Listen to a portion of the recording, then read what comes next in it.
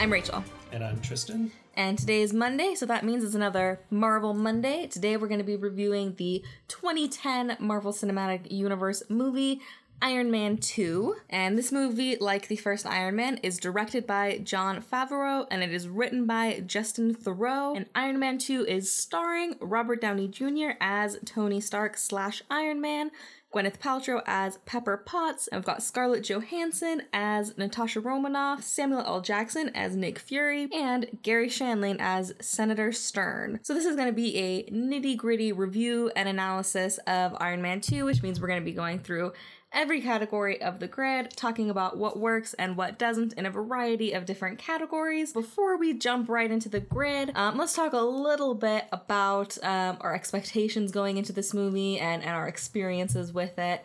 So do you remember either when you first saw this movie or about how many times you've seen it before today?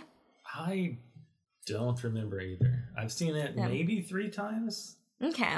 See, and I feel like I've seen it a good number of times. I'm pretty sure I saw it in theaters, and I definitely I tend to go through phases where I'll get really attached to an actor or an actress and go through all their movies. I remember which phase this is. Yeah, so Scarlett Johansson is one of the people that I'll get really obsessed with for a while. So I feel like this movie, naturally, I'm like, oh yeah, she's in this one. Like, that's her first appearance as Black Widow. So I'll put it on in the background while I clean or whatever, and I've probably done that 2 or 3 times. And I remembered so little from this movie. Yeah. And I've seen it, I mean, this must have been at least the 6th or 7th time I've seen it. Like, I've seen it a good number of times. I mean, a lot of that was just, like I said, in the background while I was cleaning or something, like I wasn't paying attention all those times, but at least 3 or 4 times I did. It didn't leave much of an impression on me. So that was kind of my mindset going into it, was kind of like, I don't think there's anything super bad, and I don't think there's anything super good. I was kind of expecting it. We'll see how it holds up against this expectation, but I was expecting it to be pretty mediocre. All right. Expecting it to be pretty mediocre. Interesting. All right, then. So the first category of the grid is going to be writing, plot, and genre. And this one definitely, for me, had a few strengths. Well, one strength, really, and some weaknesses, and everything else kind of fell into line with my mediocre expectations. So one of the things that I really didn't like going into it was the pace. This movie felt really long.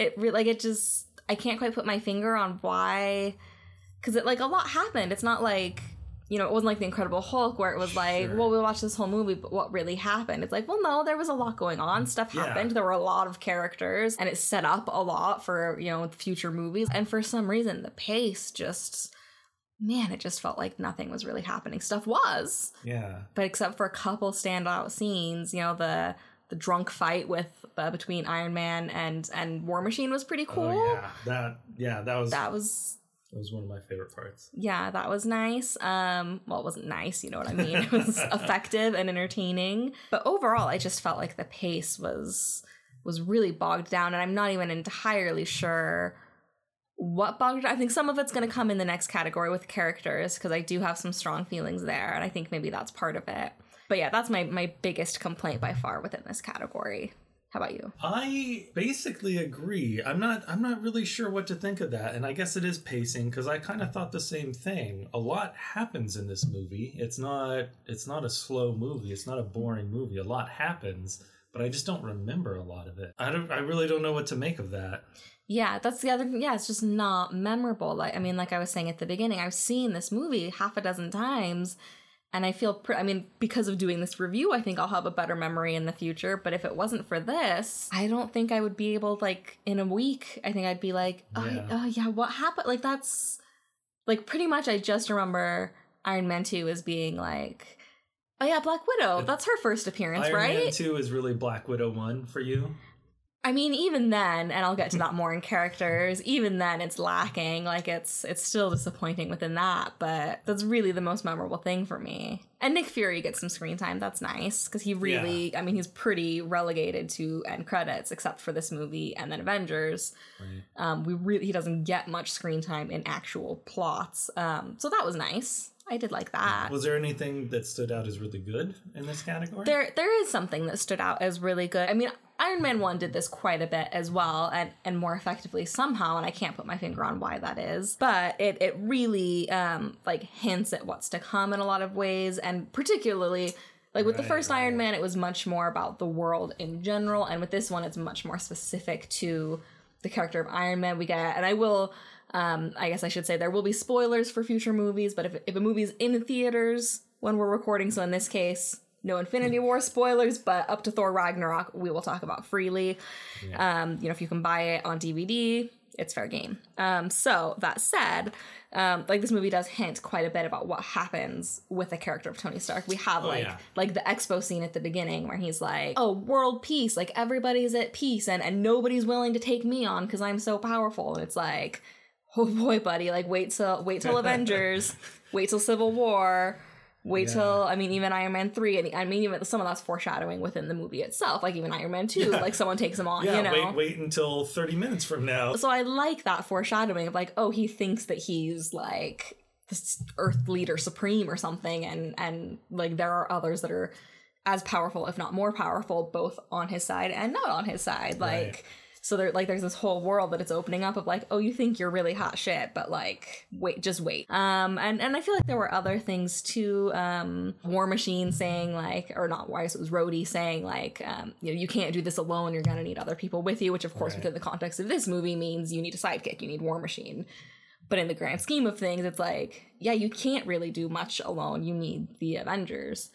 So as far as world building, like it did some really neat thing, and even, you know, we see Captain America's shield thrown in there, which is a really interesting exchange because, like, of course the joke is like, oh, he doesn't know what it is, he's just gonna use it to level his thing. Yeah. But he does know, like we know after seeing all these movies, he is very well aware of who Captain America was. Like his dad told him the stories for his whole childhood. And, like, worshipped Captain America, and he always felt like he couldn't live up to him, and then, like, he actually meets Captain America, and they, like, there's this whole thing of, like, oh no, like, it seems like he doesn't know what it is, so that's why he's, like, not treating it with respect, but he knows exactly what it is and doesn't care. He's like, oh, that... I think that's Tony Stark being Tony Stark. Yeah. He's very irreverent. Right, which I really like. So there's a lot of things within that one, like, subcategory of world building that is really effective and should help to make this movie like something really special like Iron Man was.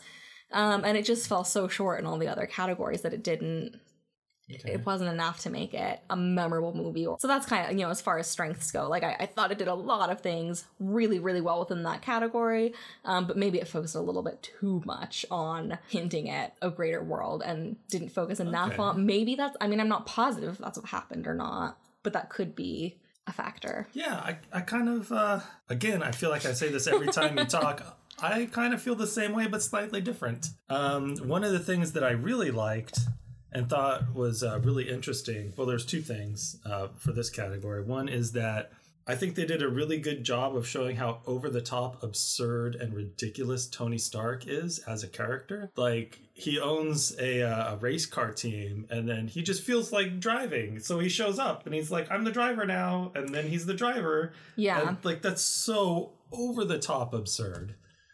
I mean, this is a movie where he's, like, the CEO, and he's, like, in his garage doing things, and he's also a superhero, and he's, like, this billionaire genius inventor. But then, like, on a whim, he's a race car driver. Yeah, sure. Yeah, sure, whatever. It goes so over the top and so ridiculous. And I think that also shows up in the other characters, because for me, all the other characters were, like, kind of shitty versions of Tony Stark or Iron Man. Like, the hammer guy, he was, like, he was like a low-budget version of Tony Stark, the millionaire playboy. He just wasn't very good at it. He was trying really hard, but he wasn't very good at it. I'll get more into that in the characters, because I have very strong feelings about that character. But yes, I agree. He was a shittier version of Tony Stark. And then War Machine, to me, is just kind of a shitty version of Iron Man. I think that's too harsh, though. Well, I think it's kind of missing the point, because Iron Man, he's basically indestructible and basically kills everything. But that's not what makes him the superhero. What makes him the superhero is his wits. But see, and I his think inventiveness, and then War Machine is just a machine that blows shit up. See, and I disagree there, though, because this is getting into character, but that's okay. Yeah. Like, I think it's almost like they are two parts of the same character and they almost can't exist without each other, which I wish they played up more on in future movies, because I feel like that could be a really interesting dynamic. Tony Stark, like he's, like you said, he is the genius who built the machine, and he says throughout the whole movie, like, you cannot separate us. We are the same thing. But he has a lot of very significant flaws. I mean, I think that's the whole point of the scene where he gets drunk and is in the suit, and it's like, yes, you're very smart. Yes, you can outsmart people. You can out-invent people. You can out-talk people. Like, he's got all that down, but he lacks the discipline. And then Rhodey comes along and he gets a suit and he is all discipline. And I don't want to say he's not smart, but it's much more like he follows orders, which again, I'm not going to say that indicates a lack of intelligence, but it's a lack of agency, at least. Because I mean, there's the scene where he's told, like, oh, get the suit to Hammer, and you can tell he doesn't want to do it, but he's a military guy. He does it anyway because... Yeah, I thought that was weird. What else are you going to do if you disobey orders in the military? Like, you're going to get dishonorably discharged. Like, you can't... Sure, I know, but he was, like, against it, but then the very next time we see him, he's like, give me all the weapons. He's like... Well, because it was, like, the exchange. Yeah, I guess. I don't know. But... But yes, I do think that there's a balance where, like, Tony Stark has the agency, he does what he wants, and he has the intelligence to keep improving the suit and we see it throughout his whole run so far within the MCU, as he's, every movie he's in, his suit is a little bit better than the last movie. A little bit better. He's always improving it, and no one else can do that besides him. Yeah. But then I think you need War Machine to step in and be like, okay, we need some order, we need some discipline. Sure.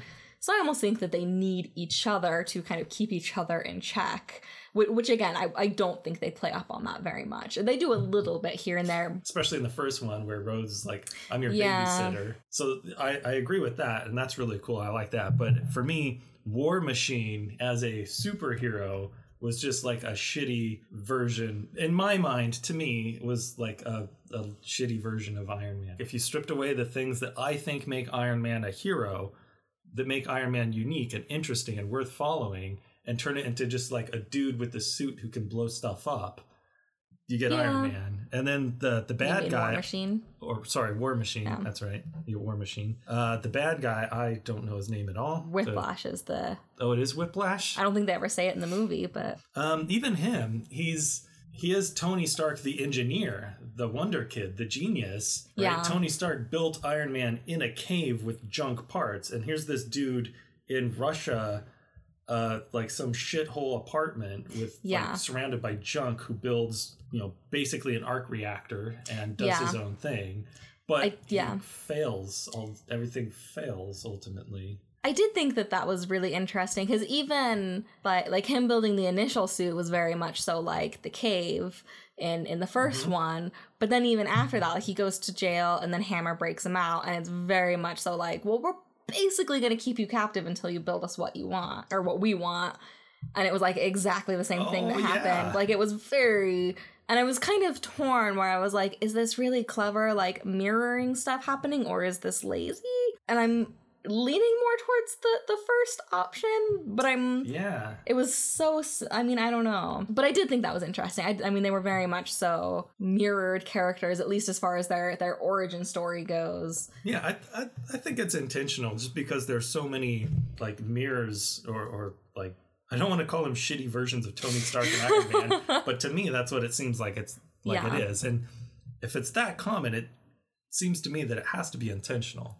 It has to show think it must be. Not only is Tony Stark like a 10 out of 10 in every category. Yeah, I guess that's it. He's a 10 out of 10. Yeah. And anyone who tries is like an 8 out of 10 at one category.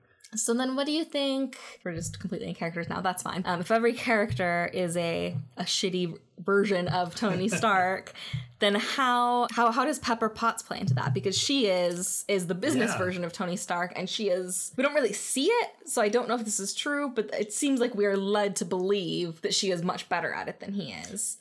Yeah. But is that true? Because we don't really see her do much except yell at people on the phone. But that's what we're led to believe. So so how does that play in? That's the one thing that I hoped you wouldn't talk about. Because that is the one thing where Like Tony Stark himself even says, no, you are running the business. You're the CEO, not in name and not in title, but as far as, job duties go, you are the CEO. You are running the company. So do you think maybe that was but maybe having Tony Stark sort of absorb the attention is what kept her sane, but now that she's the center of attention, she just can't take that. Yeah, well, because there are two things that I think is interesting. The first could be the Justin Theroux who wrote the screenplay. Like, that could be his way of maybe arguing, I guess, that maybe his money is not a factor in what makes him a superhero. If it's distancing, that might be a bit of a stretch. And I don't think that is true because he couldn't do what he does without all the money he has. So I think his wealth is inherent in that. Except that time that he did and then became Iron Man. But he had people giving him everything he wanted. That's true. And if he didn't have all of his money, he would still have that relatively crappy version of the first suit that didn't, couldn't even fly. So, like, he keeps improving on the suit because of his money. So it might be, that could be it, but I think that would be a poor way of doing it if that was the intent. Or it could be maybe she isn't as good at it as he is, because by the end of the movie, she's like, I can't take it, this is too much stress. So maybe even if she's better at the, technically better with the numbers or whatever it is that she's supposed to be doing, he can handle the stress and she can't, so therefore he's still better at it than she is. I'm not sure, but I do think that that's interesting that almost every character in this movie is some sort of mirror version of himself, and he proves himself to be more worthy, I guess, or better than everyone at everything, really. I guess, but it doesn't really bother. Usually that's annoying when it's like, come on, isn't there something you're bad at? But I think he's just such an asshole that it's like, well, he's a bad human being, so like you can kind of be like, okay, I guess he can be good at everything because he's kind of a bad person, or at least a jerk. I guess he has morals, but I don't know. Anyway, so I guess we've pretty much we've now talked about plot and genre and characters, which is perfectly fine. But there is one thing. Well, okay, so should we backtrack to plot and genre, give our total, and then move back in? Okay, so just so it doesn't get lost in the shuffle. So my total for plot and genre was a 5.4. It was pretty average in my book. The only thing that really kept it from falling below expectations was I give the world building and exposition such a high score. Okay. Everything else was 4s and 5s. For me, plot and genre got a 6.2. It exceeds expectations. So why don't you go first with you said there was a couple things you wanted to add for characters? Yeah, writing and characters. This category got pretty low scores for me, but I don't think that's necessarily a bad thing, because I think maybe this movie was trying to do something different, in that the first one really focused on Tony Stark and Tony Stark's character arc and Tony Stark's outer goals and Tony Stark's inner needs, and it was very focused on the individual. And I think this one focuses a little bit more on like the society, or like where the balance is between Tony Stark doing his thing, doing whatever he feels like, and the public good, the military, which is supposed to, represent everyone and protect everyone, also needs to like get in on this. And then like where's that line? And I think it was interesting that this movie talked about that. I think that for me it lost a lot of points because personally that just doesn't resonate with me very much, but I do think it's an interesting take, rather than like the superhero just does whatever he feels like, right, destroys half a city to save one life, but he's the good guy, so that's okay. Exactly. I do agree that it, like, I like that they, especially so early, since that does eventually play such a big role in Civil War. Yeah. Like, I like that they brought that in so early, and I think, unlike you, it does kind of, well, I don't know that I would say it resonates with me, but I find it interesting, just that approach of comic book storytelling of like, well, what if this exists? Because I feel like in most, it's like, well, this is just a completely separate world where superheroes just exist and they just exist. Right. Whereas in more modern, like even within the comic books, obviously Civil War was a comic book first and then it was adapted. So I mean, just within comic books and in more recent years, last 20 years or so, it's become more of a like, well, what if this, like, we have a military, we have a government, every other country does too, and like there are laws, there are like this would be an act of war, if you like, especially in the first Iron Man, like he goes to other countries and kills a bunch of people. Like that is an act of war. You just like I'm not arguing he's a bad guy, like he did something good, he defeated the bad guys, but like there are political ramifications to this.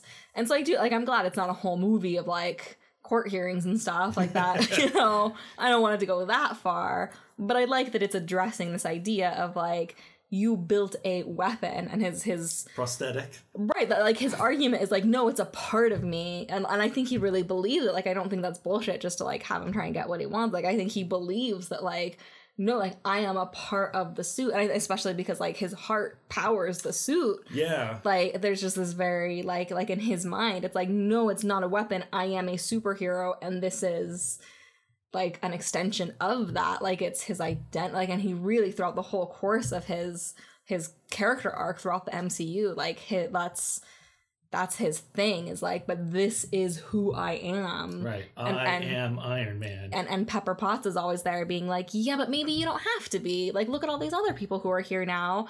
They have actual hero like superpowers. You have a suit. Maybe you could take a step back. And he's like, yeah, but just in case, let me keep improving the suit. Like that's always in the back of his mind of like, just in case, yeah, I'm gonna keep going. So I like that like I said, within the world building, like I really like that they're setting all of that up and getting this like, well, if this was in the real world, there would be ramifications. Like right. That, like I'm kind of on, I forget the character's name, but like Gary Shandling, his whole character, the senator, yeah, where he's like, look, like you have like the most powerful weapon on Earth, and. But I'm kind of on Gary Shandling's side in that scene. Like, I'm like, yeah, Tony Stark is being an asshole and he's got this really powerful weapon. Why is he the only person in the world who gets to... And I'm not saying that a military... Like, that's probably a bad idea to give... I mean, it's probably a bad idea for anybody to have that kind of power. Like, it's... Yeah, to just have a civilian have this... Like, it's... I get it. Like, I get that debate. So I thought it was really interesting. That said... I do think it could have been handled in a little bit of a better way. I don't know. And I think a big part of it, and this gets into one of the things that I wanted to add to this category, is the character likability. All of the characters, including Tony Stark, were just unlikable throughout, at least for me, at least throughout like the first half of the movie, especially like during that courtroom scene. Like I know he's kind of like, Tony Stark is supposed to be an asshole. Like he's supposed to be charming, but like you just want to slap him. Like you know, like he has like a superhero aura where everything he does, everyone's okay with. Right. But in this movie, like, cause like the first movie, like he was an asshole, but it's like he's Tony Stark. You can kind of. Sure. It's okay. Like somehow it's charming, even though he's an ass. It's the superhero aura. But in this movie, especially, it got a little better as the movie progressed. But like for at least the first act, I'm like, I don't like him, and I am not like I said, I was rooting for Gary Shandling in that courtroom scene because he was just an asshole, like throwing around his stupid peace signs and like, privatized world peace, y'all. Like, I don't think he actually said y'all, but he might as well have. Like, he was just obnoxious. Yeah. And I just feel like there was a better way, because I think that was a really interesting dialogue. And even the like privatizing world peace, that is an interesting concept. I would be interested in hearing more about that within a fictionalized world. I think at least like it's an interesting concept. So I mean, there were interesting things happening, and it just completely lost my interest by how much of, like, I just didn't even want to hear anything he had to say. Like, I'm like, I don't want you to succeed. You are an asshole, and you're treating everyone bad. Like, it's just, and even, but in every character I found to be unlikable. Like, Pepper Potts, she was kind of annoying in the first one, but it, like you said a lot in our review of the first Iron Man, like, it's like, she's so tired. She has to deal with Tony Stark's crap all the time, and she works so hard. Like, she's tired. And it's like, yeah, that makes sense. Like, she was just tired. And in this one, instead of being tired, she was just angry. Which I mean, if I was around Tony Stark all the time, I'd probably be angry too, but I wouldn't make a movie about it because that's boring. like no, but like she was just like instead of being the tired mom at the grocery store, she was like the angry mom yelling at her kids, and everyone else is awkwardly looking around. Does this work for you? Okay. Like, it was just everywhere, and there was no sexual tension between them. Like, I thought there was a decent amount of chemistry. I didn't quite understand why she was attracted to him in the first one, but I still bought the chemistry. Like, it was like, yeah, there is something kind of charming there. Like, yeah, I hope those two kids, make it work someday. And in this, like, it seemed more like they had been in a relationship, had an awful falling out. Like, that's what it felt like. I totally agree with that. I was just about to say, to me, she was less of like a tired mom or tired whatever. She was more like like just a bitch of a wife. Yeah, she was. I mean, I hate using that term, but she was a bitch in this movie. Like, she was just bitchy. Like a bitch of an ex-wife, really, if you take that stereotype and...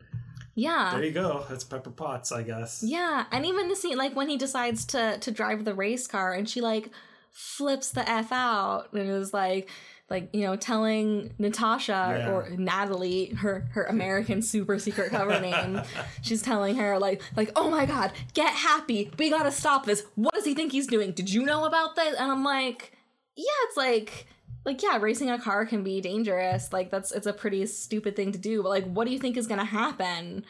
Like, I feel like that scene would have played so much better if she just, like, rolled her eyes and was like, oh, he's at it again. And then when Whiplash comes in, it's like, oh, crap, like, now freak out. Like, why was she freaking out so? Like, just... Especially after having worked for Tony Stark for that so long. Many years.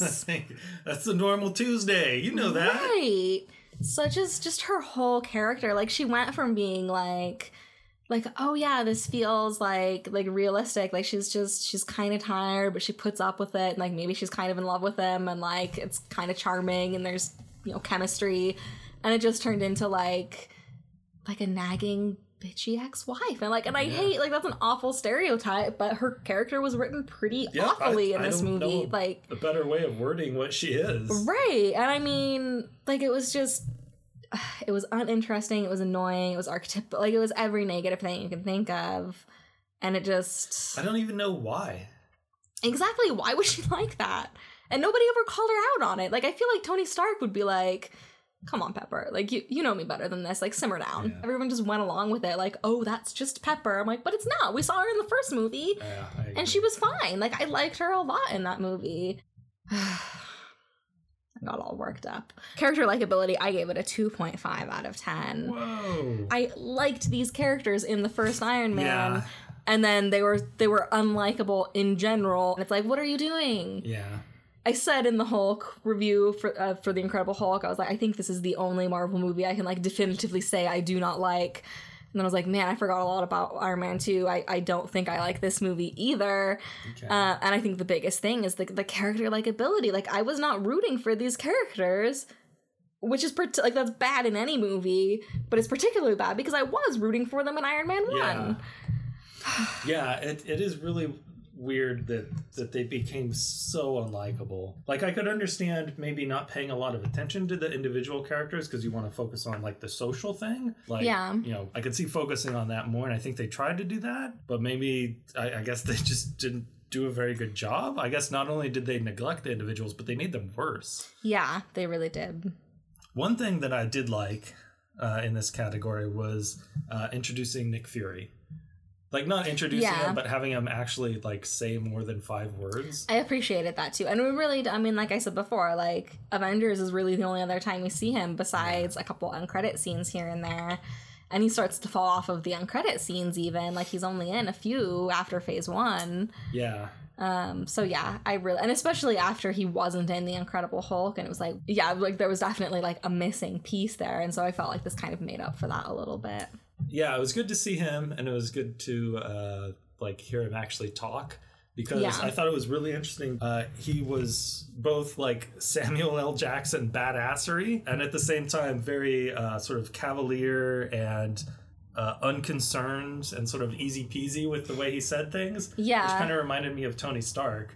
Yeah, so I can see that. This interesting, like, he's really intense and badass, but at the same time he just sort of like a cheesy dad making cheesy dad jokes, except he's also Samuel L. Jackson being badass. Like, when he walks out, like, we see Iron Man sitting in the donut eating donuts, and he, like, walks up all badass in his, like, trench coat and eye patch, and, you know, almost looking like he's coming out of the Matrix or something. Like, you know, he's just badass, and it's like, sir, I'm gonna need you to get out of the donut. And yet, like, somehow he pulls it off. Like, he had some of the cheesiest lines, and yet I'm like, who's Nick Fury? Like, yeah, you gotta figure out the riddle of your heart. That one was a little silly, but yeah. That's one of the things about this movie. I think this is the silliest. Well, there's another movie in the Marvel Cinematic Universe that is tied for silliness, I think. This one is interesting. I mentioned it as we were watching it, and I was like, I'm not going to tell you what else he has written. Oh, yeah. I was going to ask about that. So Justin Theroux, who is an actor primarily, he wrote the screenplay. He's only written... So before Iron Man, he only wrote one other movie, and that was Tropic Thunder. He wrote Tropic Thunder. Oh, okay. Yeah, then he wrote Iron Man 2. Tropic Thunder was an awesome movie. I still haven't seen it. But then after Iron Man 2, he wrote a TV movie that I've never heard of, but then he wrote Rock of Ages and Zoolander 2. Okay, yep, that explains the humor of this movie. Yeah, and I think that also, like, I mean, it really, and it's not that, you know, later Marvel movies aren't silly, they still kept with that. I mean, almost every Marvel movie, like the writer and or director has been primarily comedy before this. I mean, look at the Russo brothers. They were Arrested Development, Community before Captain America, and now they're like the biggest directors in the MCU. So I mean, it's not uncommon to use people with comedic talents and bring them into the MCU. But just this early, I think it was, I mean the next movie is Thor, directed by Kenneth Branagh. This is, you know, I mean, that's the director, not the writer, but still, like, it's just a really odd mix of like, okay, like this one's gonna be really Shakespearean, but this one's gonna be Tropic Thunder but with Iron Man. And I mean, that's not, I know enough about Tropic Thunder to know that's not accurate, but just it's one of the best movies ever made.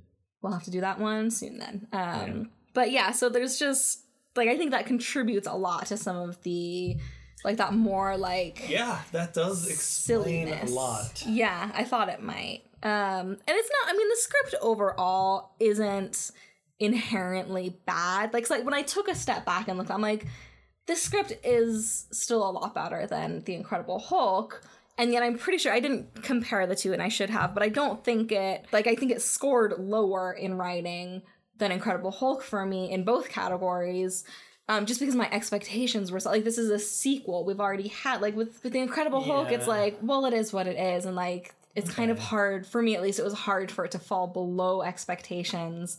Sure. As long as it was like decent, it's like, okay, whatever, it is what it is. But with this one, I had such expectations, and I mean, the plot structure is fine. Like, a lot of things are fine within it. I just didn't like it.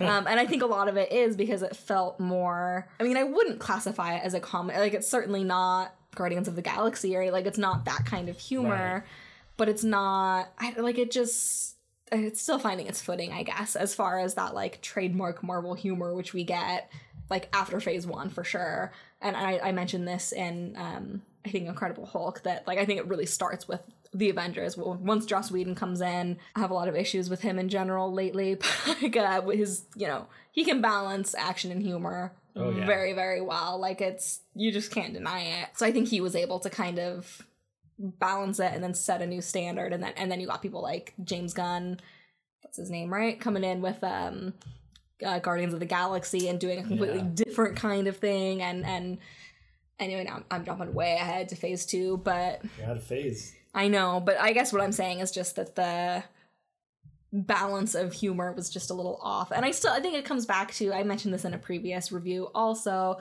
that like the first comic book movies, I still think the intended audience was like younger boys. Sure. I think there's just this idea of like, well, like, you know, maybe 10 to 15-year-old boys or something like that. That's who reads comic books, right? So that's who's going to see these movies. Yeah. And I think it took a little while to kind of figure out like, oh no, there's a bigger, broader audience. Right. So I think that those like more comedic moments, I think it was intended at younger boys. Maybe. I mean, maybe that's not the case. Maybe it's just a type of humor I don't love. Because it didn't feel like, I wouldn't necessarily call it juvenile. It's not like it was a bunch of like fart jokes and sex jokes and stuff. Like it was... Yeah. But it was just more like slapsticky and more, I mean, like the scene, it's like, it's actually a pretty badass fight scene. The first time we see Whiplash, he comes on the race car track and like his clothes burn off and he's got the whips. Like that was a pretty awesome fight scene. Like that was one of the 2 scenes that I remembered going into this movie. I'm like, yeah, there's a fight scene on a racetrack. That's pretty cool.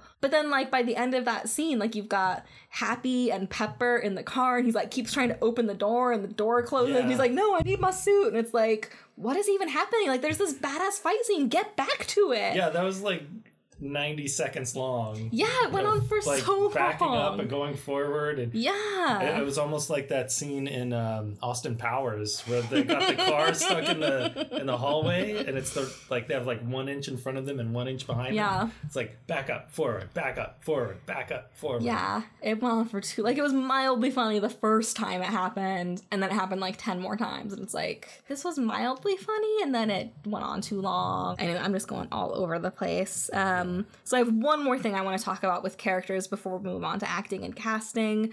But before I go on another rant, because this one's probably going to be a doozy, is there anything you wanted to add? Yeah, so for the characters, there was it didn't seem to me that there was any real inner needs for anyone at all. There was barely even any outer goals, really. Yeah. Like, it was pretty much like Tony wanted to keep the suit and the military wanted the suit for themselves, and then like Hammer kind of wanted the suit too. Yeah, which it really bothers me, because for these kind of superhero movies, to me it seems a lot like a modern mythology, and one of the big parts of mythology is like, here's how you should live your life, here's how you should make decisions, here's what you should care about, here's the values you should have. And I'm not saying I need to be indoctrinated with these movies or something, but there has to be that has to be present right somewhere, even if I don't agree with it, or even if it's mishandled or something. Right, should at least spark a discussion. Yeah, there was nothing. Yeah, there was very little in the way of morality with this movie at all. Like, it was just like, bad guy, good guy. Yeah, it was just who gets the suit. Yeah. And we didn't even get from like a legal perspective, there wasn't much of a like, why is it that the military didn't come in and take the suits? They probably should have, right? I think Nick Fury. Oh, did he step in? Yeah. Okay. But yeah, there wasn't, like, even when like Tony Stark got drunk and was like having a party in his suit, that kind of sounds like not what I mean, but also it is. Oh, yeah.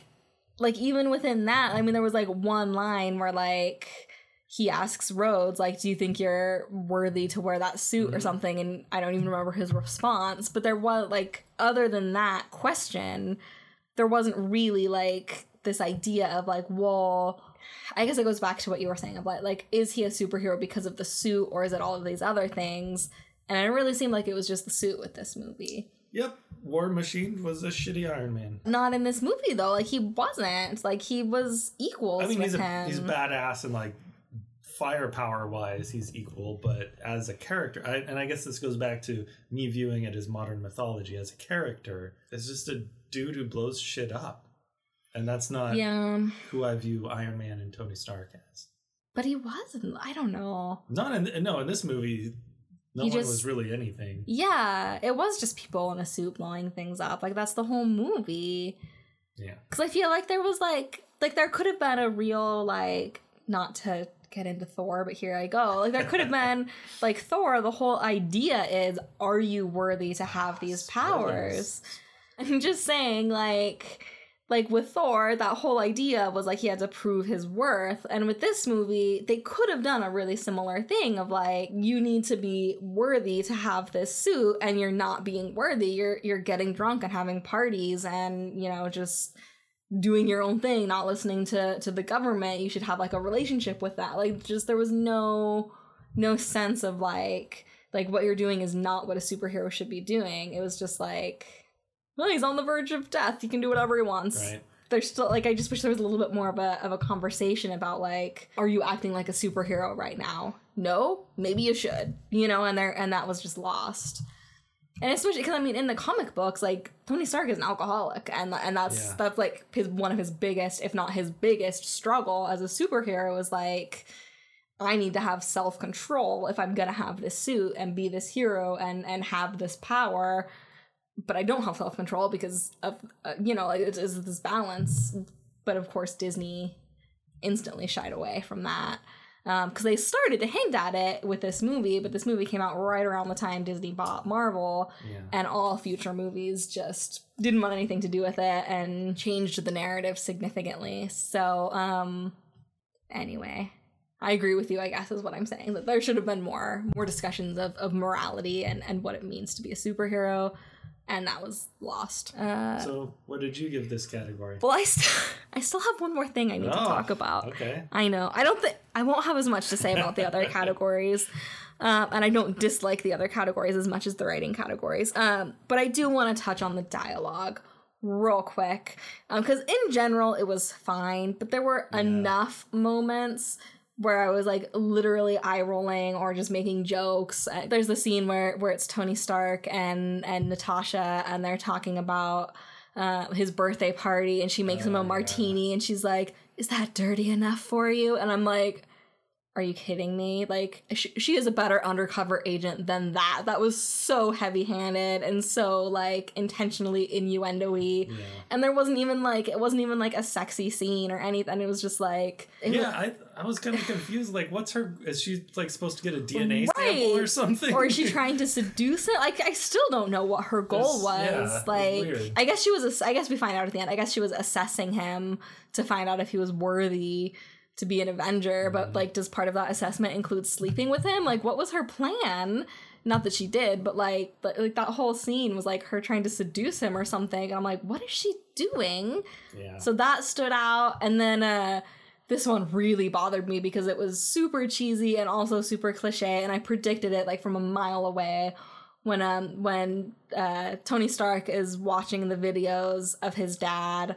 And then, like, suddenly he's like, "Hi, Tony, I'm going to talk to you directly for a bit."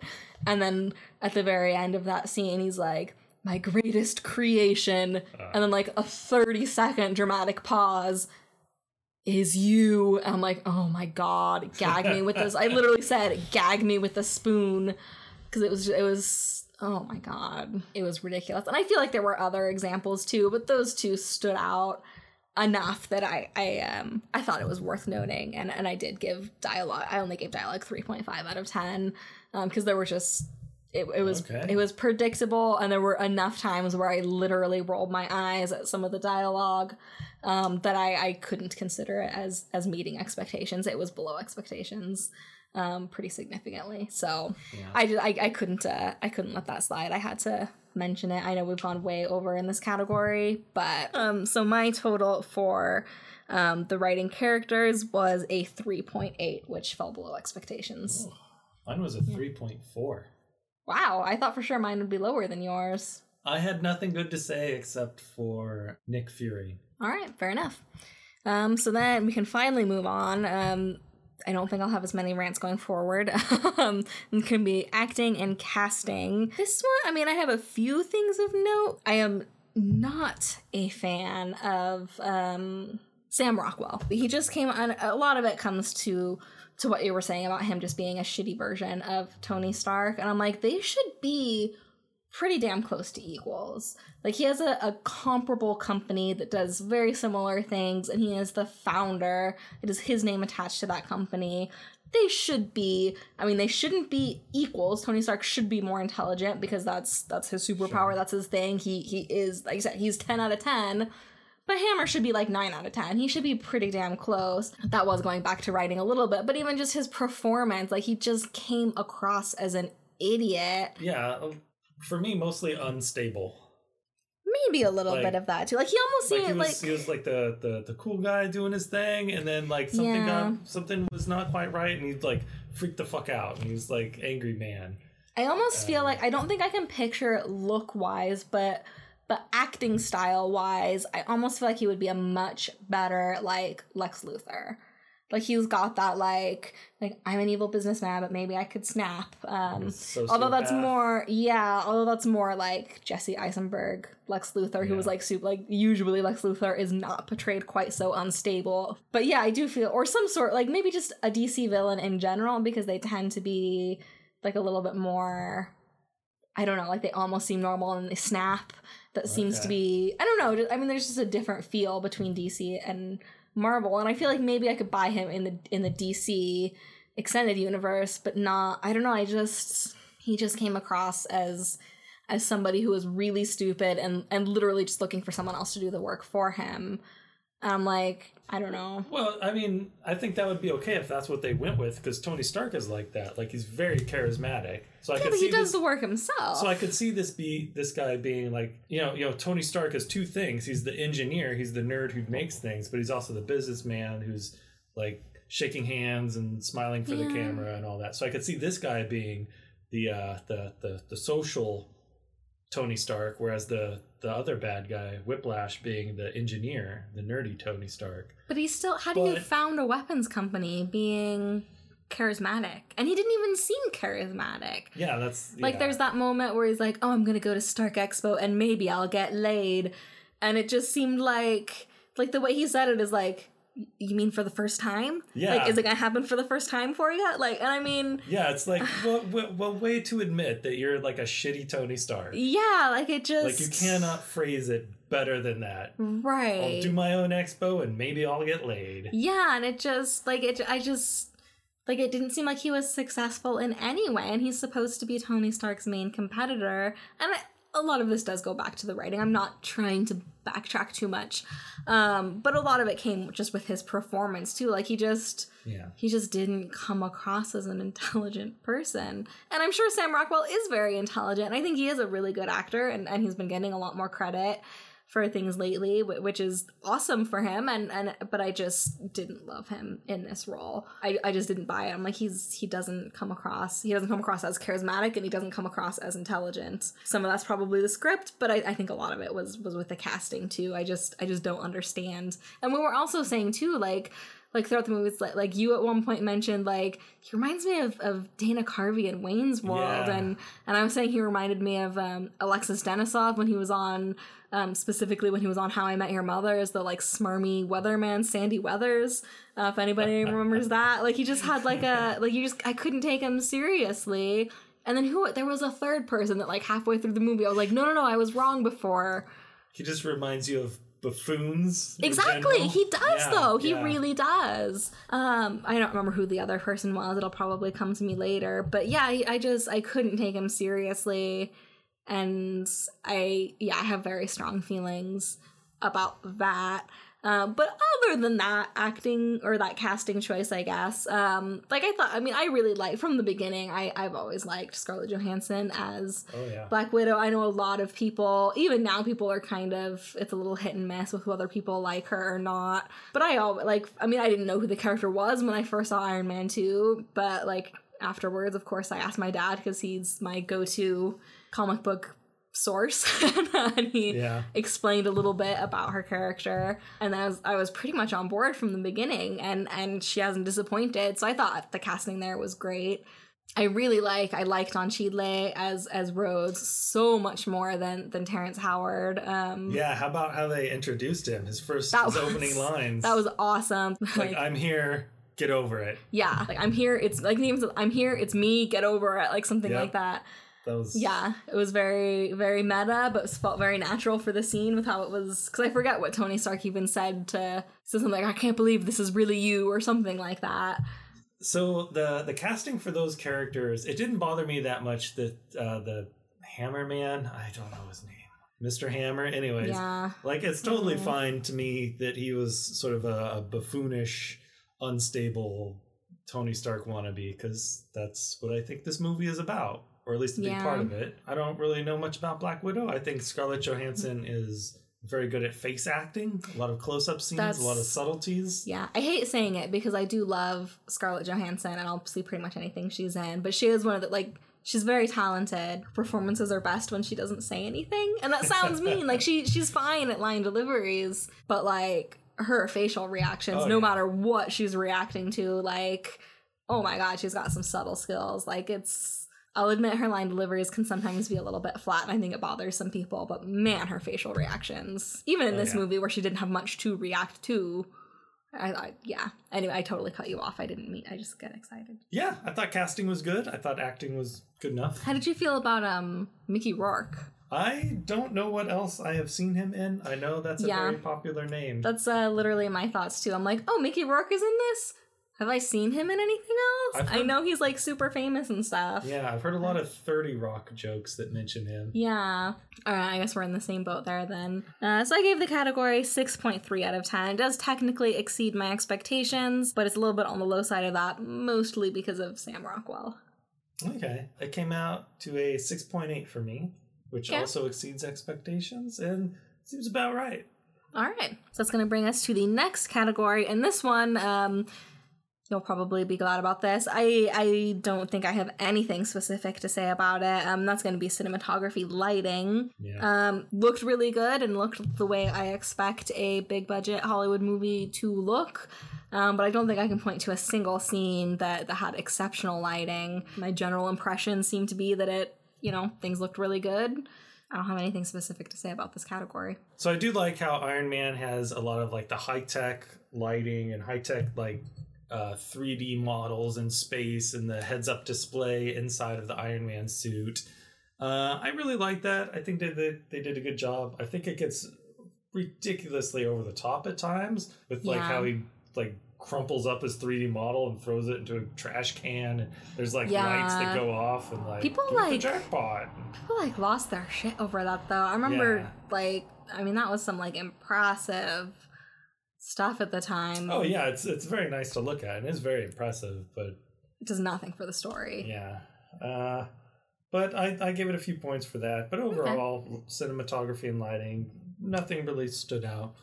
For me, this squarely met my expectations. Okay. How about you? I give it a 6.5 overall. So like acting and casting, it exceeded my expectations, but not significantly. All right. It came out to a 5.4 for me because it was all fives for everything except for I give a few extra points for the heads-up display and all that stuff. It is neat to look at, and it is unique to the Iron Man sub-universe of the MCU universe. Yeah. Which I guess we haven't really dealt with yet. Yeah, I don't really know. Like, it seems like they're their own franchises, but it's really the Marvel franchise. So yeah, I guess, I don't know if sub-universe, sub-franchise, maybe?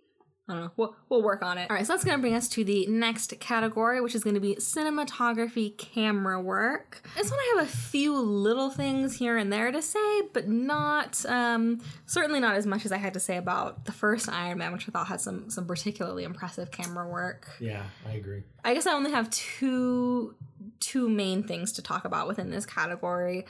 And judging by how long I've been going on about my things, is there anything you want to start with before I go on a rant, inevitably? All right. I'll start it and you can finish it with the rant. So for this category, it almost got a 5 out of 10, except it did fall short of what I saw in Iron Man 1. Absolutely. But I think a lot of that was that Iron Man 1 was introducing a new character, so it was so new and so novel that they really focused on that. Whereas in this one, it's like, yeah, we know he flies. So there was less of that, which kind of a bummer because I liked that in the first one.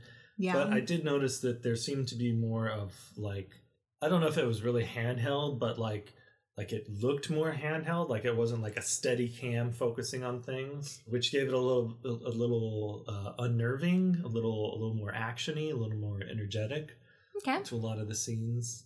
I thought that was nice, so it got a little bit for that. But other than that, I can't think of anything that really stood out. Or, well, maybe one scene, but I'll talk about that when we get to editing. Okay, fair enough. One of the things I have to talk about is kind of split between camera work and editing as well. But I think the first thing that I noticed, which usually there's like a significance to this thing I'm about to mention, and I didn't really see a significance. It just looked cool, so I don't know. Okay. Anyway, so there were a lot of reflections in this movie, which I really liked. There was one scene, like I liked it, but then I'm going to tell you how I would have liked it even more. The first time I noticed it is when Natasha Romanoff first shows up and she's like in the boxing ring with Happy. And then we see like as they're doing their boxing thing, we're seeing Tony Stark and Pepper Potts talking about and he's like Googling Natalie Rushman or whatever she said her name was. She put some weird pictures out there and that that was... She really did not spare any details with her social media. Or I don't even think it was social media. I don't know where he was looking. Anyway, I'm sidetracked. If you Google Scarlett Johansson. I'm sure it's the same exact pictures. That's literally what it seemed like. It looked like he was doing a Google image search for Scarlett Johansson and was like, oh, look at this. And I'm like, why is this? Like, first of all, that's not that uncommon of a name. Like, Natalie Rushman sounds pretty common. And then, like, he instantly found all of this stuff that was just, like, pictures that I guess she put out there. I guess it was funny because she was trying to be like a secretary. That was her cover.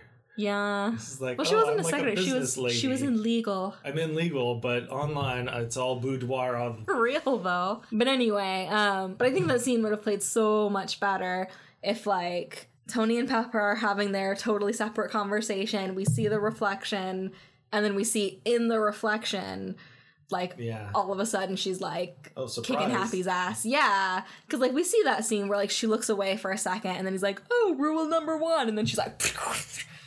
Can't say, I'm not even really doing anything specific with my hands, but like, yeah, like she just like takes him out, and it's pretty awesome. But I feel like that would have been so much cooler if it was all in reflection. That would have been cooler because that was kind of like tipping the hand. Like she's not just a lawyer business lady. Yeah, and because like Tony and Pepper kind of like, I mean, it was like they were sitting in front, like it was within their line of sight, but they weren't looking directly at the ring. Like so it was kind of out of the corner of their eye, but not really. Kind of like a reflection. So I feel like it would have given us more of their perspective-ish, and I just feel like from a storytelling point of view that would have been really neat. And I was expecting it, like, because as soon as I saw the reflection I was like, oh, they must be showing this as for a reason. Are we gonna see, because I remembered that scene but I didn't remember in specific enough detail to remember if it was in a reflection or if we just saw it. And then when we just saw it I was kind of like, oh, we should have seen it in the reflection. That would have been badass. Anyway, so I liked that. Like, I thought that the composition within that scene where we see the reflection was really surprisingly beautiful for such a mundane scene.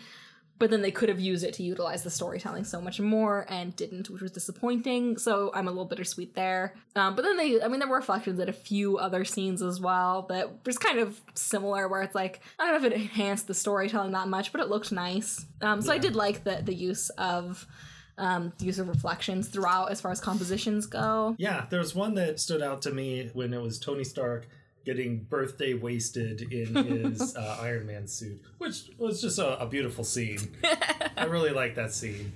I liked it a lot too. I don't know if I'd call it beautiful, but... Yeah, he's like doing all this crazy shenanigans or whatever, and then he sees his reflection in the mirror, and it's just like the eyes and the arc reactor, and it's one of those like, what have I become moments. Yeah. Right? Like he's gonna get down on his knees and shake his fist at the skies and scream. I half expected that to happen, but you know.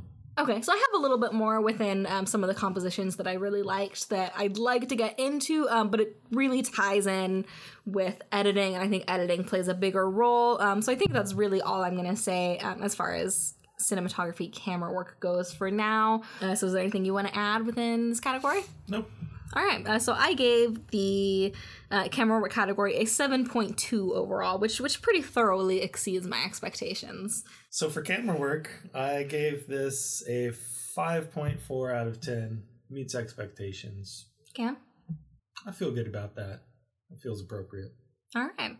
So that's going to bring us to the editing and special effects. There was one thing I'm going to say just right away that definitely knocked the overall editing down, and this is a really nitpicky, silly little thing. Like, I fully admit that. But there was, as far as I noticed, it only happened once, which is why I gave it such a low score. There was one random, like, side swipe transition, like a wipe. And I was like, why is there just one? Like, that's a really stylized transition. Because Iron Man 1 had a few, and I kind of let it slide for the most part because I'm like, well, it kind of feels comic booky, and they're still finding their footing, and it didn't really bother me much because it was used enough. I remember that. Yeah. But I'm pretty sure there was only one, and it was, like, in the last act. And maybe there were others that were more subtle that I just didn't notice as much. But it really stuck out like a sore thumb, and I'm like, you cannot just throw in a wipe transition unless you use them consistently. Like, that is such a stylized thing, and it really offended me deeply. Like, I have very strong opinions about transitions, and just throwing in a wipe like that in the last act was ridiculous. So that's one of the more nitpicky things that did affect the score for me. So I guess that's what I'll start with. Was there anything that stuck out for you? One thing that I did like is seeing Black Widow fight people. Yes, that was for sure scene. something. And it's a little unfortunate because like that scene was so badass and so pointless to the plot. Like, you really only see her fight once, and it's like they're trying to find the bad guy who's not there. So that whole scene is just a punchline to be like, oh, Happy's like fighting one-on-one with someone and she takes out 10 guys in the same amount of time, and he thinks he's done something cool and then sees what she's done. Isn't that funny? Yeah. Which is kind of disappointing that there wasn't more of a thematic purpose, but I mean, visually speaking, that's some of the best fight scenes in the MCU, I think. Like, that was a great fight scene. Yeah, I really liked it. One of the issues I have with a lot of fight scenes is that they just go crazy with editing. Mm-hmm. And they rely on editing to sort of amp up the adrenaline. And right. You know, like if you want to jump a fence, jump over the fence with 12 cuts. Right. And this didn't have too many cuts. I think it would have been better with fewer cuts, but I understand. It was kind of in between. It was a little heavy, but not and hopping a fence. So it could have been much worse. Right. So I give this a few extra points for not being as bad as it could have been. I also gave it, as far as the editing movement goes, I gave that a fairly high score, almost entirely because of the Black Widow fight scene. Yeah, even though, I mean, like I said, it served no purpose from a storytelling point of view. It was like a 5-minute punchline or 5-minute lead up to a punchline that was mediocre at best. Well, I guess they were breaking into the room where he was held. And but he wasn't even there anymore. No, he's not here. Right. Like, it was like they could have just not even had that scene. I mean, I'm glad they had the scene because it looked badass. And finally, like, God, we spent almost a whole movie of Black Widow being a secretary, and I'm just like, and even when we finally see her as Black Widow for the first time, she's just like buddy with Nick Fury and doesn't do anything. It's like, why did you even why did she even change into the costume? One thing that I did really like with it, and this is just the composition of the scene, so definitely plays into the camera work as well, but one scene that I really liked is you see Whiplash, I forget the character's actual name, but he's talking to Hammer. I really don't remember these guys' names. I know, everyone is so unmemorable. Yeah, but Whiplash and Mr. Hammer are talking, and then, well, that's literally his name. Yep. I just don't remember his first name.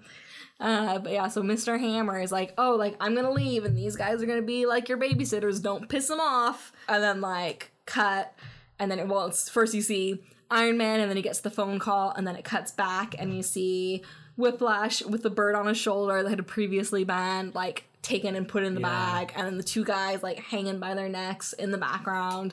It's like, you didn't need to see that fight scene. You don't need to know that he took him. Like, it was all done in editing. You just, I'm sure in the writing too, but, like, just with that, with the composition of, like, you see the guys hanging in the background, bird on his shoulder. Like, it was just a very well-composed scene, like that the mise en scène was a big part of it. I knew you were just dying to talk about that. It's just, that's the term. It's not my fault. I hate it so much, but the composition. I don't know why people can't just call it the composition, but it's not the term that's been agreed upon, I guess. But anyway, but yeah, so I just really liked the composition, but then just the way it was edited, that, like, we didn't even need to see the fight scene. It just goes from, like, you see him just kind of looking boredly at the two guards, see Tony Stark, phone call gets made, when you see Whiplash again. It was a joint effort, I guess, between the editing and the composition.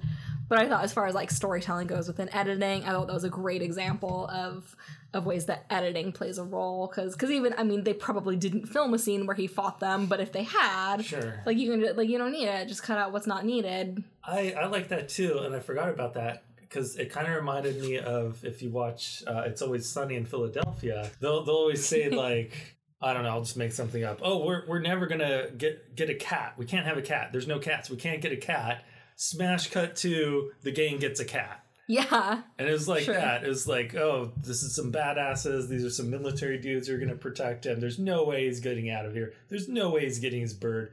He's don't worry about it. Smash cut to, and it's like, we know that's going to happen. Right. We expect it, and just getting to it that quickly, that's good. I agree. So those are really, I guess special effects is worth talking about with this one as well. I thought the special effects were pretty good. There were a few times where it was definitely like, oh, these are 2 computer generated suits with like voiceover. Sure. Talk. Like it was like it looked really good. It wasn't like cringeworthy, but it was like, I guess, like Uncanny Valley-ish, where it's like, I can tell this isn't like actually a suit, but it looks really convincing. And I'm not sure what was off that, like, you know, tipped the hat or whatever, that like, oh, this is CGI. There were just, like, especially in the final act, there were just a few, like, this just looks CGI, but it looks really good. Like, it's really good CGI. I don't know. So, I mean, I gave it 7.5 out of 10 for the special effects. Like, it was still really good. It still exceeded my expectations, especially for the time. I mean, this was 8 years ago. Now this was 2010.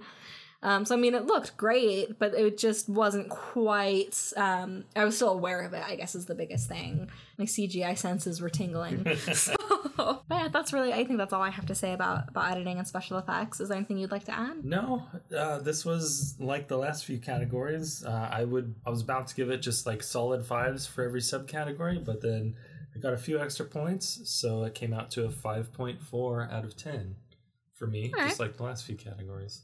How about you? I give it a 6.4 out of 10. All right, so that brings us to the next category, which is going to be sound. I did really like, more so than the first Iron Man, the score and the soundtrack. I thought the soundtrack continued with the like, oh yeah, this is what Tony Stark would listen to. This feels appropriate. And then the score still definitely was on the forgettable side. Like, it still has that that memorability issue, which is a big issue in Marvel movies in general. But there were a few times I did recognize, like, there were a couple points where I was like, oh yeah, this is like the theme from the first movie. Like, there were a couple points where I was like, oh yeah. And then even more exciting, there was like a few points where I was like, this almost sounds like an early draft of what will eventually become the Avengers theme. Like, there were like a few points, particularly, I think it was all within the racetrack fight scene, like that big fight scene with Whiplash. There were a couple points within the score there where I was like, it's not the Avengers theme, but it's close enough that I feel like it was maybe, you know, certainly influential in what became the Avengers theme. So that definitely, even though there's still nothing super memorable, that did boost the score a little bit overall, as far as the score and soundtrack goes for me. So that was one of the biggest things within sound that I noticed. Okay, yeah. That sounds about right to me. I really liked the songs that they used. Classic Tony Stark songs. Totally appropriate. Really like that. Especially, you know, I don't know how much to get into this, but having seen all the other movies in the MCU, this is Iron Man music. Oh, yeah. Yeah, each, we still need to come up with a term for it, sub-franchise or whatever. Yeah, it definitely has its own feel, some more than others. And yeah, Iron Man has a strong feel for soundtrack. Yeah, and I really like that. I think they went with what they had in the first movie, and they went beyond that. They did even more. I agree, yeah. So that was really good. I like that. I also like there was the scene where he was building like a particle collider or something in his home. Oh, yeah. And he was like in his Tony Stark, the engineer, the scientist, the dude who makes things mode, and he was like breaking down walls and putting up stuff and like wiring things, and had his soldering iron and one of the only montages in the whole movie. I'm surprised it took us this long to get to that. I know, that as well. That was an issue I had with the first one, but not at all with the second. Yeah. So this one, the second montage in the movie, I think, which was pretty good.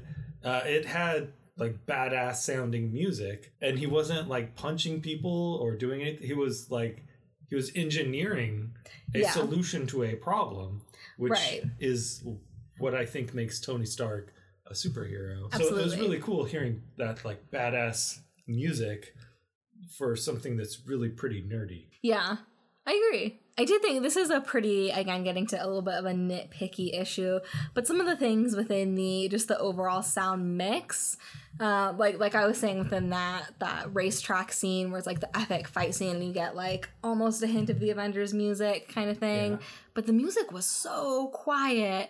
And the like whiplashes, like the electricity from his things was so loud, and like and that's a great sound effect. Like I gave the sound design and the sound effects scores both fairly high scores because things like that had like really great, just the sound design, the way it sounded was pretty impressive. But then the music got so lost in a few of those scenes. Like it just seemed like the sound mix was a little bit unbalanced. Only in a few scenes.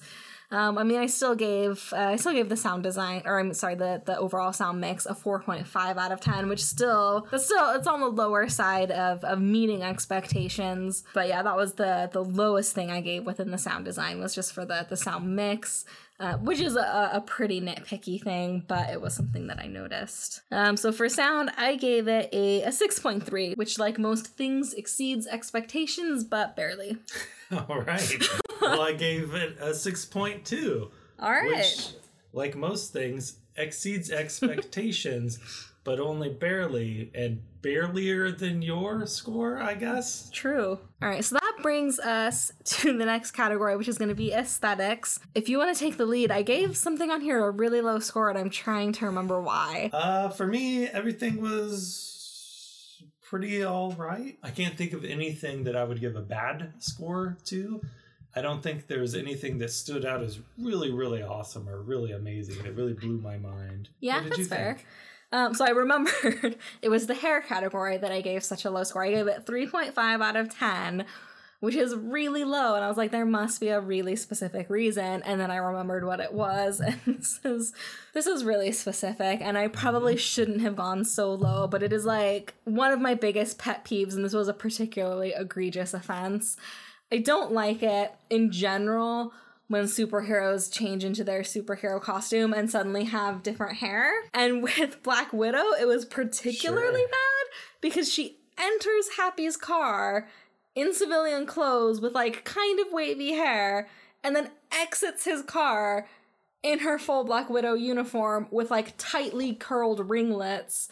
Where did that hair come from? That is ridiculous. The first time we see her in the Black Widow costume at the donut shop, I noticed that she had the tight curls, and it's like kind of eye roll worthy, and it's like, oh, let's, maybe go from a 5 to a 4.5 in this category, because like that's a little silly, but I don't know how much time has passed. Maybe it's like a whole separate day, and she just decided to curl her hair that day. I don't know. But we literally saw her enter the car with a completely different hairstyle, and exit the car with a hairstyle that would have taken at least an hour, if not more, to do in, like, a bathroom, let alone a car. Like, No, she has those, like, electric things that shock people, and you can, like, use those in your hair. Sure. I mean, that's the better explanation than anything I can come up with. It's just ridiculous. That was sort of a Kent Clark phone booth Superman. Kent Clark? Did you say Kent Clark? I'm using the formal way of addressing someone, last name, comma, first name. Yeah, it was that one dude who goes into the phone booth. Phone? Yeah, the booth phone. And then he's like, man super. But at least then, because, like, that's pretty silly, too, and that does bother me in all the Superman movies, but at least it's just, like, one little curl. He probably, he can move at super speed. He can probably do that pretty quickly. This is a whole head of curls, yeah. Yeah, and she has no superpowers. It's not like she has super speed that it's like, well, I guess if you have super speed and you really wanted to, maybe you could. Like, no. And she wasn't even hiding an identity. She changed in the car with Happy literally creepily watching her. Like, it's not even like she was hiding an identity. There was no reason for it. So for that reason, I gave hair a pretty low score because it just made no sense and it was absurd. It's not that funny. It's ridiculous. Like, it really bothered me. Maybe when she's not doing spy stuff, she's like a drunk party girl going from club to club, changing in the backseat of a cab. I mean, she was pretty good at it, but yeah, like... That's training. That's experience. No, that's... This is not the first time she has changed in the back of a car. I mean, I'm sure that's true, but like, it's just ridiculous. I do not regret giving it a low score for that. Makeup I thought was fine. Costumes I gave a pretty decent score because I did like that we saw a slight variation with Iron Man's costume. We see War Machine, which is probably almost all, if not all, CG, but still we see his costume design. And then Black Widow, like we see her costume for the first time. That's true. So it's a lot of like just new superhero costumes in general. So I gave costumes a decent bump. I did like that War Machine. It was basically a lot like the Iron Man suit, except like it was purely function over form. Like, oh yeah, there was nothing fancy about it. It was metal. It wasn't even painted. Yeah, right. It wasn't like Tony Stark, who's like, let's give it a sexy hot rod color scheme, or the Windows 3.1 hot dog color scheme. Look it up. I'll look it up. But I did like that. Like, it is a war machine. It's a machine for blowing shit up. Yeah, that's all it is. And that was a very small difference because they're the same thing basically. They did look subtly different, though. I can't quite put aside from color, like... I think War Machine was a little bulkier. Yeah, like broader heavier. Shoulders, yeah. And I did notice that in the sound. Like, the machinery, the machinery noises were a little deeper, a little lower. Interesting, I didn't notice that. What did you think of the various sets and locations? I did notice that there were a lot of different locations. Just like the first one, which is really cool, and it kind of makes sense because part of his big deal is that he can fly. Yeah. So of course he's here and he's there, and that was pretty neat. All the locations looked like what they should look like, I guess. I did miss, like, in the first one, like, there was a lot of, like, when he was in the desert, and it looked like he was in the desert, like so they went to a desert and filmed. And this one, they certainly did film on location quite a bit as well, but it was also... It seemed like a lot more sets, or at least more, maybe not necessarily sets. They could have gone to buildings and filmed in pre-existing structures, but just a lot more, it was just a lot more interior, like it was a lot more contained, which isn't, I don't know that it's necessarily a good thing or a bad thing. It just changed the feel of it. Like there were a lot of scenes within the expo, which I think, to your point within writing, like it helped create that feeling of like a community and Iron Man's place within the community. I mean, it was almost like that Stark Expo was like Comic-Con within the MCU. Like, you know, it was like, I mean, maybe not quite Comic-Con because it was only for one specific thing. I don't know, but it definitely had like that, like, oh yeah, this feels real. Like people flock to go to this one thing and get autographs, take pictures, see the big show. Like it felt very real. So I did like I thought that the location and or set within those scenes like helped contribute quite a bit to that feeling, but at the same time I did miss the bigger like, oh yeah, they went to a desert and filmed in the desert and there's like this big grand, I don't know, I just kind of missed that. And again, I mean, it's just a different type of story that they were telling, so it's not necessarily a fault or, you know, a positive or a negative, but it's just something that I really liked in Iron Man 1 that I felt was missing in this one, for better or worse. I still gave the props or the sets and locations category, I still gave it a 7 out of 10. It still scored fairly high, but I feel like it would have been a little bit higher if we had seen more of... I guess that's true. The only place outside of New York was Monaco, which is like a French New York. Yeah, but we did see, because that was probably one of my favorite scenes. A little bit of Russia. Yeah, like it just had like that more of a grand scheme, and it felt like those scenes felt... I don't want to say necessarily they felt more realistic, but...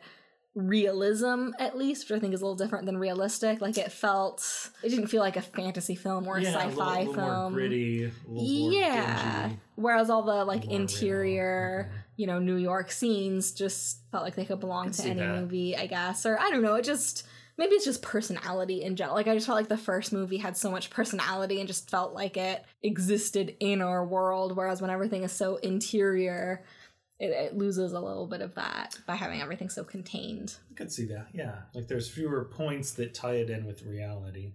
Yeah. Was there anything within the props that you found particularly notable? No, not really. Yeah, I don't think I really did either. I did notice it seemed like, I guess this would be more costumes than props, but it did seem like a lot more of the suits were CG as opposed to like actual like I said, props suits. or costumes. Yeah, practical.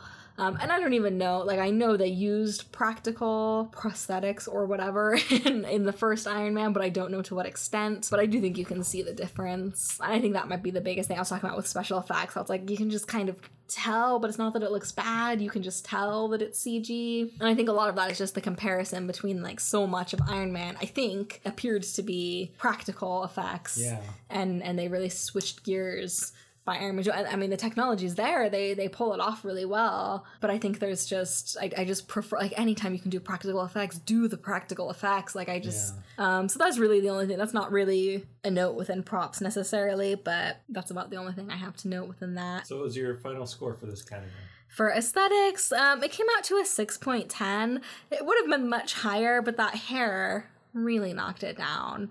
It probably would have been like it looks like probably a between a 7 and an 8, but the hair. Wow. So yeah, aesthetics would have been much higher if it had not been for that, but still, again, exceeded my expectations, but barely. Like, it's right on the, had it been any lower, it would have been within the my expectations category. Okay. That's interesting. You gave it a 6.1. I gave it a 6.2 overall. Okay, so that's going to bring us to the penultimate category. We've got impact on film, and this one is kind of interesting. So I divided it up into 3 separate subcategories. So we've got critical impact, audience cult impact, and historical inspirational impacts. For critical impact, I usually just go straight to Metacritic, divide the score by 10, plug it in. This one, the Metacritic score was a 5.7 out of 10, which seemed a little bit high for me. So I knocked it down to a 5 out of 10, largely because it is mediocre to its core. So for that reason, I knocked it down from a 5.7 to a 5. And then similarly, audience cult impact, I gave a 4 out of 10 for that same reason. It just seems really forgettable. And for historical inspirational impact, I just gave it a 1 out of 10.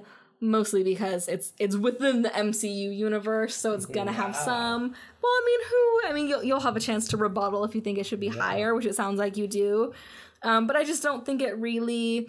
I mean, it did do some things within the special effects. I know people went crazy over the like what you were talking about with, like, you know, spreading out the whatever hologram thing, and I don't know what to call it either. I know people can't see what I'm doing with my hands, but if you could, you'd know exactly what I'm talking about. The hologram stuff. Like, people went crazy over that because it was so different and looked so cool, and it does still look cool. But I don't know, aside from other Marvel movies, like, how much did that really inspire either filmmakers or film watchers? Like, I don't know what it inspired, and I don't know, it just didn't really seem like it did anything new or inspirational. So I gave it pretty low, and probably would have given it 0 out of 10 if it wasn't for it being within the MCU. So my overall impact on film averaged out to a 3.33 out of 10.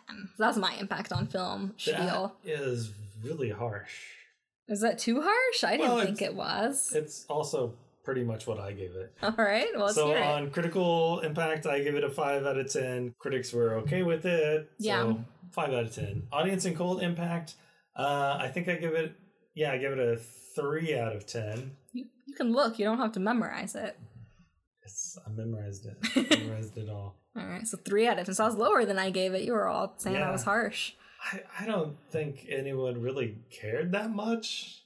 Like, no. I mean, I think at the time, like, I mean, it was a sequel to a film everyone loved, but I don't think it holds up. That's the next subcategory. Okay. You said 3 out of 10 for audience cult? Yeah. Okay. And what about historical inspirational? Apparently I was too hard on. I gave it a 3 out of 10. Oh, that's hardly more than I gave it. That's 20% more than you gave it. Whatever. Anyway, it was mostly a joke, but anyway. I think it showed that the Iron Man way to doing these superheroes works, and it works in the long run. It's not just a one-off movie. It's not just a one-time thing. It's not a one-hit wonder. I assume this movie was profitable.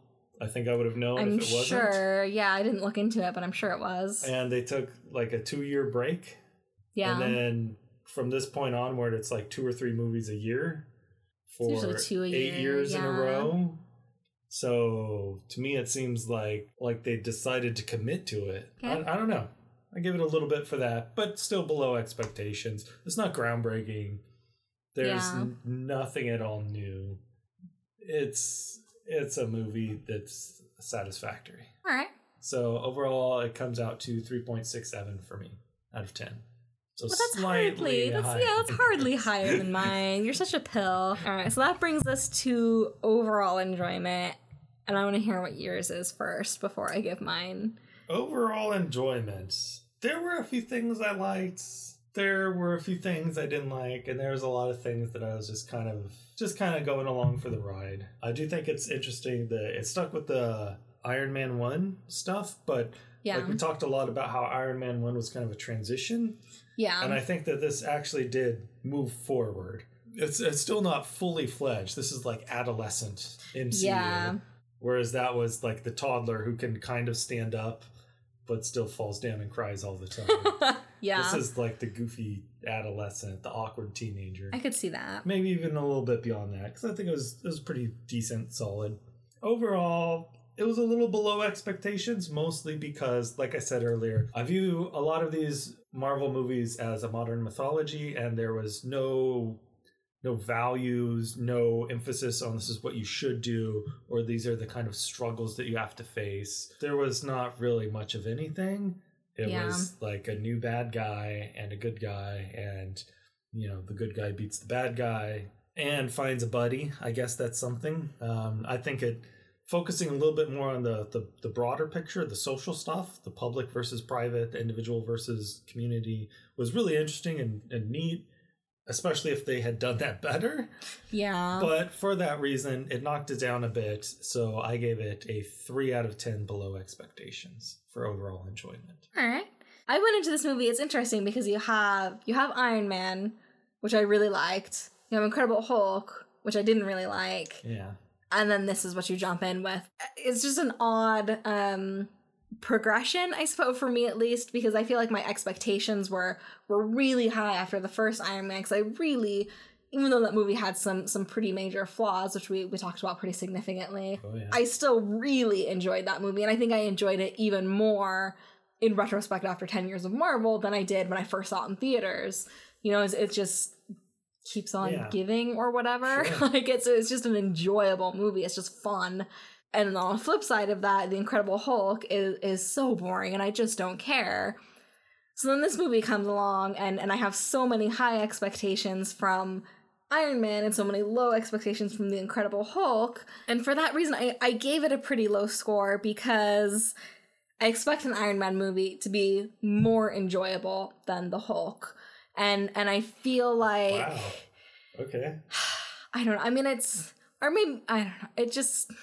I guess what it comes down to, initially I had given it a 3.5 out of 10, and then I looked back on The Incredible Hulk and realized that was the same score I gave The Incredible Hulk, and I don't think I enjoyed this movie as much as The Incredible Hulk. I think it is a better movie than The Incredible Hulk, unequivocally. It is definitely a better movie, but I had no expectations going into The Incredible Hulk. It was just a one-off, so... Okay. So you can go in and be like... And also, because it wasn't a great movie, and because I knew it wasn't a great movie going into it, you can kind of go into it being like, well, maybe I'll still have fun making fun of it. Like honestly, that's a part of it, too. Whereas with an Iron Man movie, like, I had seen it a bunch of times, and I was like, I think it's going to be pretty mediocre, because I would remember more if it wasn't. Yeah. But I didn't expect to dislike it. And there were a lot of points in this movie where I was like, I am not enjoying myself. This is, like, distressing because I am not having fun. Yeah, that is true. Yeah, I wasn't expecting, I think that's the biggest thing, is I didn't go into this movie being like, oh, I remember not liking this movie. I went into it being like, I don't remember much about this movie, so it's probably mediocre. And then it didn't even meet those expectations. Like, it was below that. Like, I was like, I don't remember this being a bad movie, and this is kind of a bad movie at times. Yeah. At least as far as, like, writing and especially characters. Like, it just didn't... And again, I think it's a better movie and a much more... it's a better written movie than The Incredible Hulk, which I don't mean to keep referencing that, but since this is only the third movie in the MCU, sure. So I think, it's important to keep it within that reference, I guess, or, just keeping the timeline in mind. So because it just didn't, you know, it certainly didn't meet my expectations with Iron Man, and then it really wasn't. I didn't have more fun than I did when I watched. Like, I think I had more fun watching The Incredible Hulk because I knew it wasn't going to be good going into it. Anyway, I know we gave it the same score, so I probably didn't need to explain it as much as I did. I'm not even sure I explained it well. No, you're being true to the grid. Yeah. So yeah, and I really expected most categories to get a 5 out of 10, honestly. Like, I really just thought everything was going to be straight down the line mediocre, because I know, like I keep saying, I'm like, I've seen this movie like 5 or 6 times and I remember nothing except for the only 2 scenes I remembered is the racetrack scene, which is only like pretty much just Whiplash walking forward, his suit burning off. Right, the badass moment. Right, and that was about it. And then Black Widow's scene, which is the other badass moment. Yeah, which is completely irrelevant to the plot of the movie. It just looks badass. And those are the 2 things that I remembered about this movie, and I hold to it. Those are the 2 best parts of this movie. Is Whiplash in that one scene, and Black Widow when she finally gets to be Black Widow. You know. Did you give Iron Man 2 any extra credit? So yeah, extra credit. I gave it 2 points of extra credit for several things. Okay. 1, I love Don Cheadle saying, "I'm here, it's me, get over it." That was a good moment. Just address it, get over it. 2 seconds later, we're moving on. I like that a lot. That was really good. I really liked the cameo from Elon Musk. Oh yeah, I forgot about that. Yeah, that was really cool. Because Elon Musk is basically a real-life modern Tony Stark. So that was really cool. I also just really enjoyed seeing Tony Stark getting birthday wasted while wearing his Iron Man suit. Mentioned that a few times. Fun. That was really fun. Because in my mind, the 2 people are different characters in a certain sense. So seeing them intertwined like that, at the same time at the same scene was really neat. Yeah. And it was just really fun. And of course that would happen. I also liked that there were very few montages. I also thought that Whiplash was kind of interesting because every time he lost, he would say, "You lose." Because like he knew what was going to happen. He knew that he is like a 9 out of 10 and Tony Stark is a 10 out of 10. He knew that he was going to lose. That was his plan the whole time. So I really liked that. I thought that was really neat and pretty interesting. And for those several reasons, I give it apparently 2 points of extra credit. You don't have to have it. You can manually to mean 1 point of extra credit. What? No, if you gave it 4 things, you would put 4 things on the grid, and then it would divide it by 2 to be 2. Okay, so I gave it 5 things. Okay, so then you put 5 on the grid, and then it would be 2.5. Okay, yeah. Sorry, I made it more confusing than it had to be. I just kept giving like 5 things of extra credit for every movie, and then it's like, that brings something to like, from like a 70 to a 75. That's a big jump. Yeah. Well, that's why you made the grid, to celebrate good things. I do like celebrating good things, but in moderation. You celebrate. Otherwise, it'll be Tony Stark drunk in an Iron Man suit. All right. Well, I also gave Iron Man extra credit, but not as much as you. I only gave it, I guess, 1 point, which then gets halved into just a half a point. It's for kind of a combination of things, but it's all related to the world building. So it's my classic double dipping with the extra credit. But it's for a lot of different things, and I only gave it 1 point since it is double dipping. I just love the world building. You have things like, Black Widow gets introduced, War Machine gets introduced, Nick Fury gets some screen time, we get an introduction to Thor, like not just, like we see his hammer in the end credit scene, which we haven't somehow talked about yet so far, which is one of the best end credit scenes in the MCU, which I almost gave it a whole separate point of extra credit for, but it seemed a little excessive, so I didn't. But then even before that, there's something where I think Coulson comments like, I have more important things going on right now. Right. There's like something in the Midwest, or he makes some sort of kind of vague comment where it's like, I know what you're talking about. Man, we'll talk about this a lot more next week, but we are in the minority with our love of Thor, and I cannot wait to convince the world that Thor is the best superhero movie. So setting up Thor definitely contributed to this extra credit, and even just things within Tony Stark's character development, like he has a major savior complex, and his need to be like, well,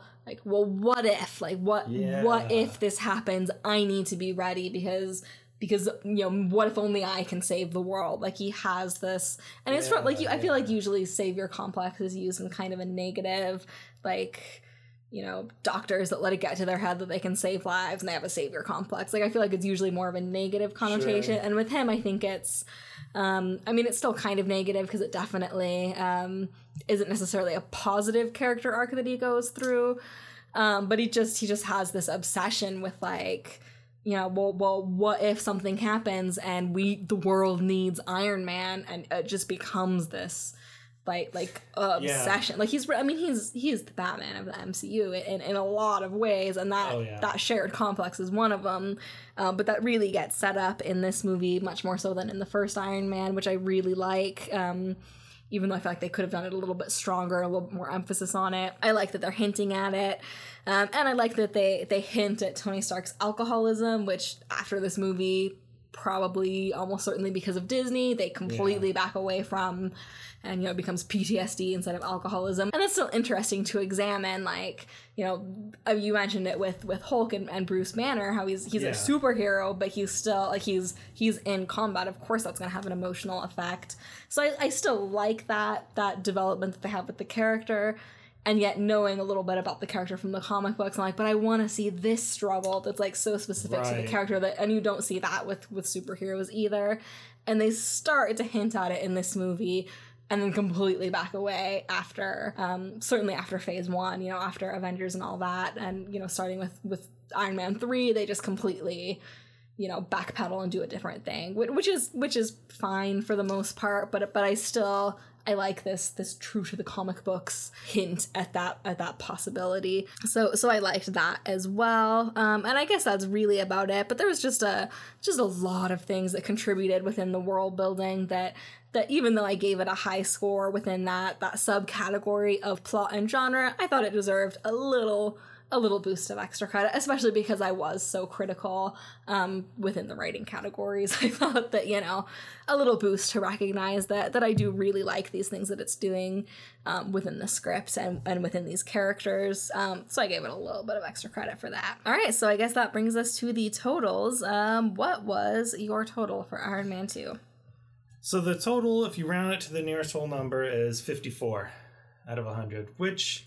Well, it is... What if you don't round it to the nearest whole number? 53.57. Okay. Which sounds about right to me. And I think a lot of it is just because it didn't really...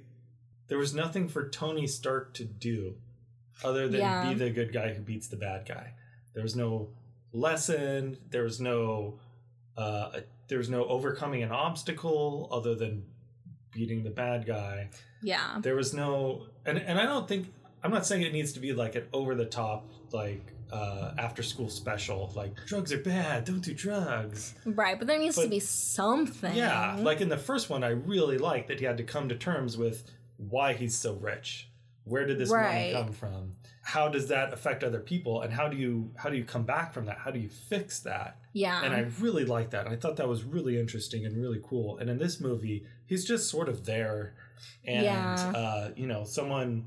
He's just minding his own business, doing his own stuff, and then someone tries to kill him.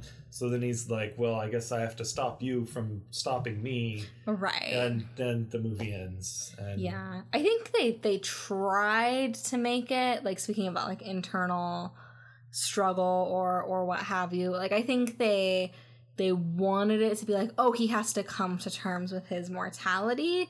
Like, I literally just now thought of it. We've been talking about this movie. We've been talking about this movie for 2 hours, and I just now, like, so that's how subtle it was. But, like, I think that was the aim, but they certainly could have hinted at it quite a bit more. Like, the most we get out of it is in the end scene where he's reading his evaluation and Natasha calls him impulsive or whatever. He's like, well, I was about to die, but I'm better now, or whatever. Yeah. And it's like, okay, so if you're better now, and that's how he's always been impulsive though, even in the first one. And it just didn't really come across that much that his character was changing at all due to impending death. Like it really didn't affect him much. Hinted at it a lot with like his blood poison levels, right? Yeah, whatever that means, and that jumped, like, it was 19 the first time we see it, and the next time we see it, it's like 56%. I'm like, that's a big jump. Like, we should have probably seen like a 30% in there somewhere to kind of and his whole side bridge the quest gap. was finding a replacement for palladium. Yeah, which he did instantly. Yeah. Like, literally, there's like one scene where he's like, Well, they had a montage that solves most problems. yeah, I guess, but it's like, oh, it's impossible to reproduce. And he's like, montage. 2 minutes later, congratulations, you created a new element. I'm like, Yeah. oh, I guess it wasn't impossible. Like, which is fine that he created it. Like, he's Tony Stark. Like, he's smart. He can figure it out. But the fact that they, like, went to the trouble of saying it was impossible, and then 2 seconds later, like, never mind, no, it's not. I'm like, why did you even tell us it was impossible? Just be like, it's really hard. Can you figure it out? Oh, you did. Cool. Like that. I don't know. Yeah. Anyway, Well, I'm backtracking, but that's pretty much what I thought.